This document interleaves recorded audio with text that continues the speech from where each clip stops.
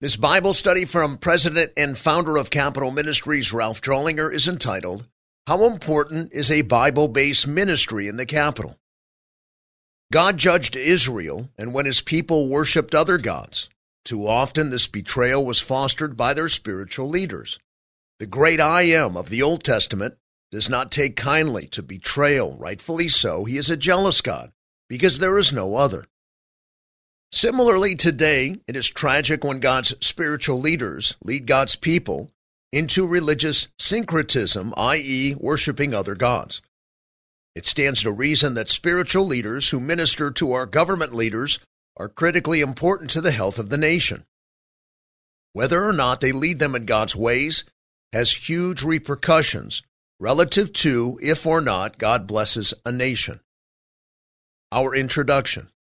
This week, let us turn the table a bit. Rather than me attempting to apply the word to your life, the life of a public servant, let us apply the word to the life of someone like me.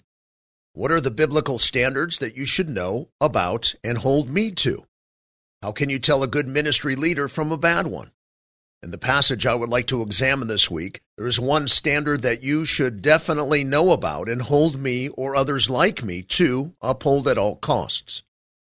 The one main point. In the New Testament book of Acts, the Apostle Paul stops by to visit the leadership from the church at Ephesus.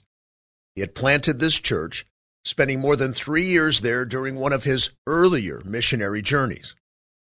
In reminiscing with the leadership of the church to whom he had ministered for so long, he states, among other things, the following in Acts 20, verses 24 through 27. But I do not consider my life of any account as dear to myself, so that I may finish my course in the ministry which I received from the Lord Jesus Christ, to testify solemnly of the gospel of the grace of God. And now, behold, I know that all of you, among whom I went about preaching the kingdom, will no longer see my face. Therefore I testify to you this day that I am innocent of the blood of all men. For I did not shrink from declaring to you the whole purpose of God. Much could be said from this warm, reminiscent passage, but pertinent to the study is verse 26. It states, Therefore I testify to you this day that I am innocent of the blood of all men. What does this verse mean? How does this scripture contextually relate to that which follows? In answer, I want to examine Joshua 2, 17 through 21, and Ezekiel 33, 7 through 9. Paul was undoubtedly familiar with these passages, since prior to his conversion, he was a former Pharisee. A brief study of them will provide a better understanding of what Paul meant by what he recorded in Acts. In the Joshua narrative, Joshua's spies were clandestinely inspecting Jericho prior to the invasion and desolation of the walled pagan city. In doing so, they encountered Rahab, whose faithfulness to them would eventually save her family. Joshua 2, 17 through 21. The men said to her, We shall be free from this oath to you, which you have made us swear, unless when we come into the land, you tie this cord of scarlet thread in the window through which you let us down, and gather to yourself into the house your father, and your mother, and your brothers, and all your father's household. It shall come about that anyone who goes out of the doors of your house into the street, his blood shall be on his own head, and we shall be free. But anyone who is with you in the house, his blood shall be on our head if a hand is laid on him. But if you tell this business of ours, then we shall be free from the oath which you have made us bear. She said, According to your words, so be it. So she sent them away, and they departed, and she tied the scarlet cord in the window. Notice again from reading this passage how the descriptor of someone's blood being on his own head, or conversely, on our head, is an Old Testament portrayal paralleling our modern meaning. This phrase conveys personal responsibility for an action. Read it again if you don't grasp what I'm saying. In the Ezekiel passage, this Hebrew imagery connoting personal responsibility is taken a step further. In this passage, the same phrase relates directly to the faithfulness of God's messenger, in this instance, Ezekiel. Take note of such as God addresses his spokesperson. Ezekiel 33, 7 through 9. Now as for you, son of man, I have appointed you a watchman for the house of Israel. So you will hear a message from my mouth and give them warning from me. When I say to the wicked, O wicked man, you will surely die, and you do not speak to warn the wicked from his way, that wicked man shall die in his iniquity, but his blood I will require from your hand. But if you on your part warn a wicked man to turn from his way, and he does not turn from his way, he will die in his iniquity, but you have delivered your life. These passages serve to illustrate the meaning that Paul, again, an expert in the Old Testament, is carrying forward into his New Testament writing and understanding that God's spokesmen accurately represent God's Word. For this reason, Paul states in the home passage, Acts 20:27, as he speaks to the Ephesian believers, "For I did not shrink from declaring to you the whole purpose of God." Why? Because the minister of God who shrinks from declaring the whole counsel of God becomes personally responsible for the sin of those whom he has defrauded of God's truth. That's the main point. God's spokesman must deliver God's message, lest they become responsible for the spiritual plight of those to whom they have failed to proclaim God's word. This is the profound principle that Paul is conveying in the 20th chapter of Acts. Paul states in Romans 10:14, the essence of the economy God has set forth to communicate his way of salvation to mankind, and in our case, public servants. How will they believe in him whom they have not heard? And how will they hear without a preacher? This truth of Scripture is extremely sobering, haunting, for anyone like myself who has been set apart by God into vocational ministry. With such a clear understanding of this principle in Paul's mind, he was extremely motivated to not shrink from declaring the whole counsel of God, Acts 20:27, in and throughout his life. This profound truth in Scripture is very sobering if you are charged with being God's ambassador, especially to a nation's leaders. The man of God has been chosen before the foundation of the world, says Ephesians 1:4.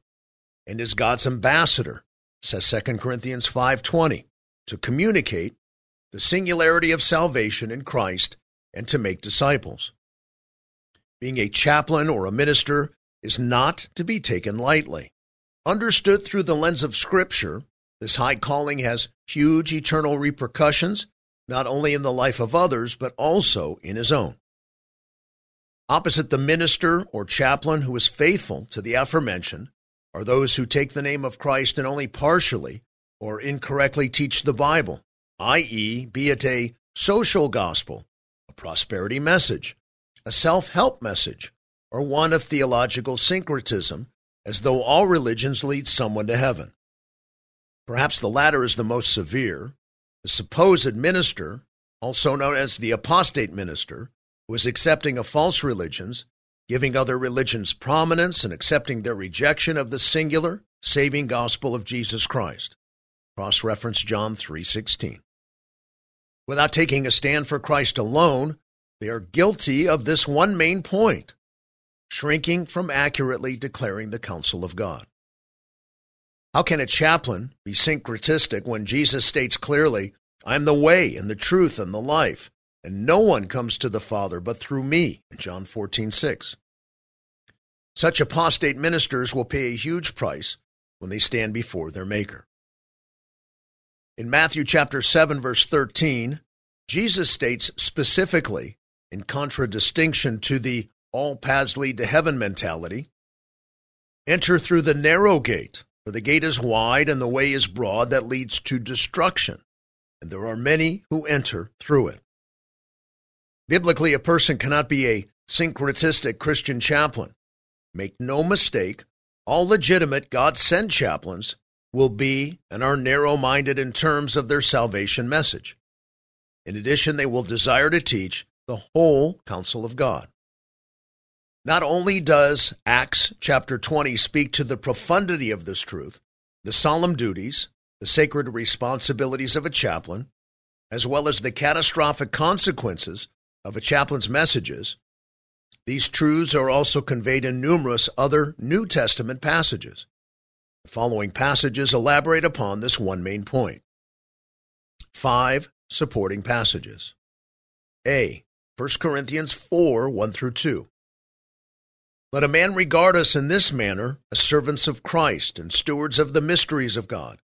In this case, moreover, it is required of stewards that one be found trustworthy. In the context of this passage, Paul is informing the church at Corinth how to regard us, which references Paul speaking about himself and ostensibly all the leaders in the church in the present and in the future. He states that God's messengers are not to posture themselves as powerful, prideful prophets. Rather, they are to be exactly the opposite, as his envoys steeped in humility concerning their high calling and privilege. They are to be regarded as servants, huperetas, meaning an under-rower. Paul pictures himself and other true ministers of the gospel as servants by choosing an ancient Greek word that describes a menial galley slave, i.e., one who rows on the bottom tier of a ship. Secondly, he refers to himself as a steward, oikonomos, meaning one who is entrusted with the responsibilities for his master's entire household. Both words are beautiful descriptors of true ministers, providing the believer with great insight and discernment relative to whom they should follow as a spiritual leader. Having a servant spirit toward you as a public servant and a stewardship sense of responsibility to accurately communicate the Scriptures are litmus tests of ministerial legitimacy. Note that mysteries of God are connected to the idea of stewardship. Paul commonly used this reference throughout the New Testament to connote the divine revelation of the New Testament, which was previously not seen from the viewpoint of the Old Testament. In other words, a legitimate minister is a steward of the divine revelation of the New Testament. What is perhaps most important in this passage, as it relates to this study, is what follows. Moreover, it is required of stewards that one be found trustworthy. The word trustworthy, pistos, can also be translated as reliable or faithful, i.e., the chaplain or minister's utmost faithfulness pertains to his calling as God's messenger of God's truth.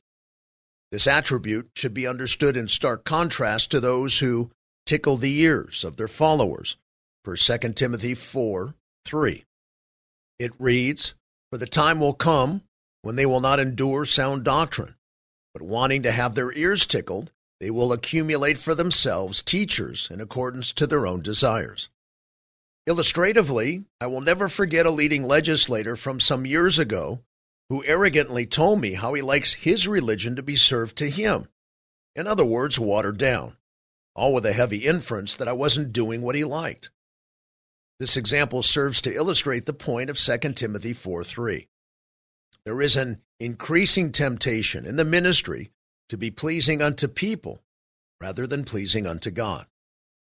To underscore the minister's conviction not to compromise God's word earlier in 2 Timothy, Paul instructs his understudy pastor, Timothy, that God's word is to be used not simply for encouragement, but for reproof, for correction, and for training in righteousness. 2 Timothy 3:16 through 17. B. 1 Corinthians 9:16. For if I preach the gospel, I have nothing to boast of, for I am under compulsion. For woe is me if I do not preach the gospel. Woe is an expression of grief and denunciation in Greek. As already seen from the Old Testament, God's most severe chastening is reserved for ministers who fail to be faithful to their calling and alter the cross of Christ and the centrality of Scripture. Out of a desire to please people, some ministers succumb to the pressure of making people feel comfortable in their sin.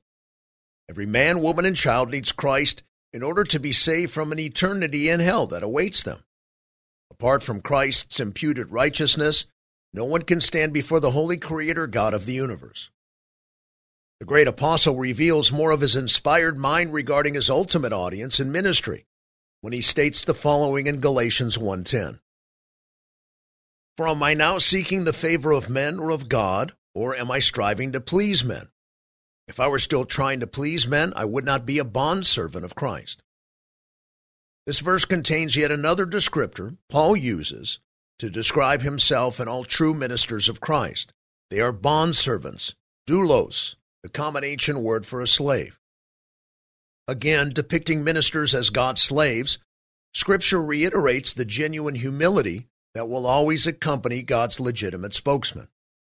The Scripture embraces a powerful insight into how Paul and other bona fide ministers view themselves. They have no choice but to serve the one who called them, as they are totally owned by him.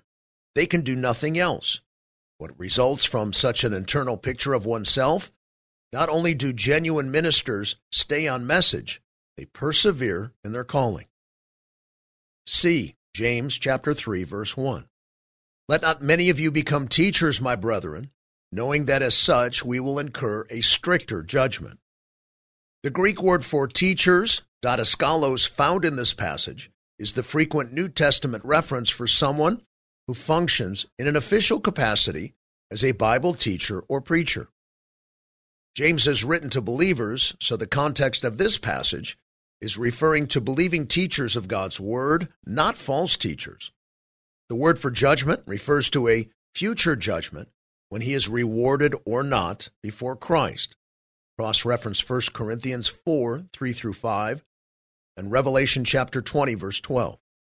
What's the point of this passage? Those who name the name of Christ and know Christ, but are sloppy or inaccurate in their teaching responsibilities, whose priority is to make sure those whom they teach always feel good as a result of their teaching, will find little, if any, reward in heaven. These passages for anyone in my profession are heavy duty. Many have remarked how much time I take in preparing my weekly Bible study notes. This insight on James 3:1 should help you to understand the reason why. D. 1 Peter 5, 1 through 4.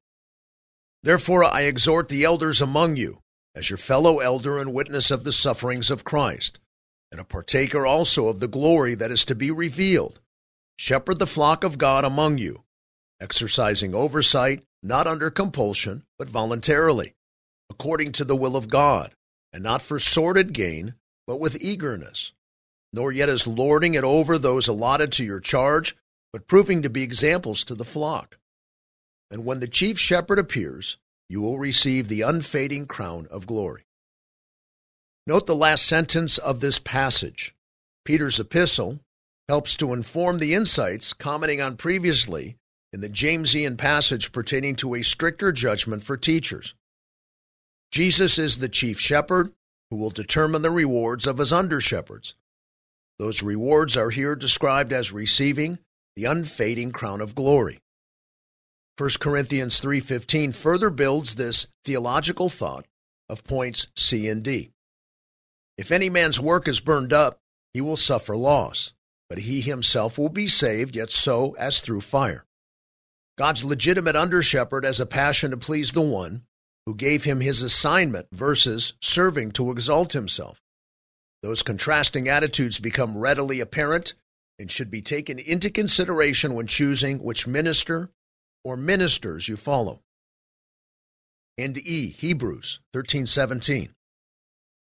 Obey your leaders and submit to them, for they keep watch over your souls as those who will give an account. Let them do this with joy and not with grief, for this would be unprofitable for you. Again, notice the repetition of Scripture. Spiritual leaders are those who will give an account to the chief shepherd. My point again, they understand that their ultimate accountability is not horizontal, but vertical. They want to serve and be pleasing to their boss. Our conclusion. Spiritual discernment says believers should avoid ministers who play all sides. In love, cut to the chase with ministers in your midst.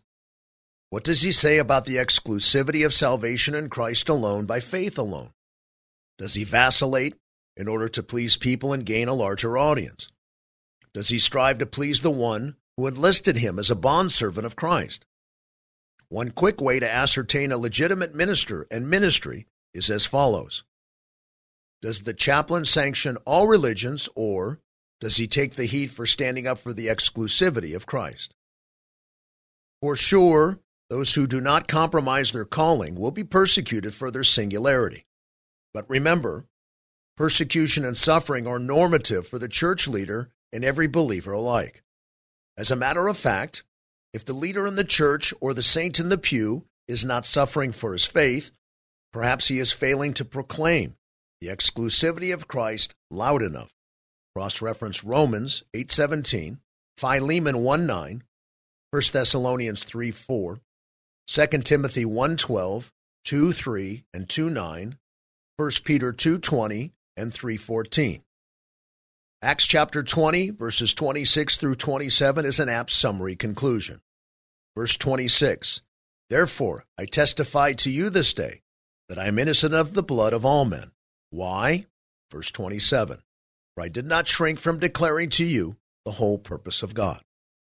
This concludes our Bible study for this week. May God bless you deeply. Thank you for all you do in our great country and on the Hill. This is Frank Sontag.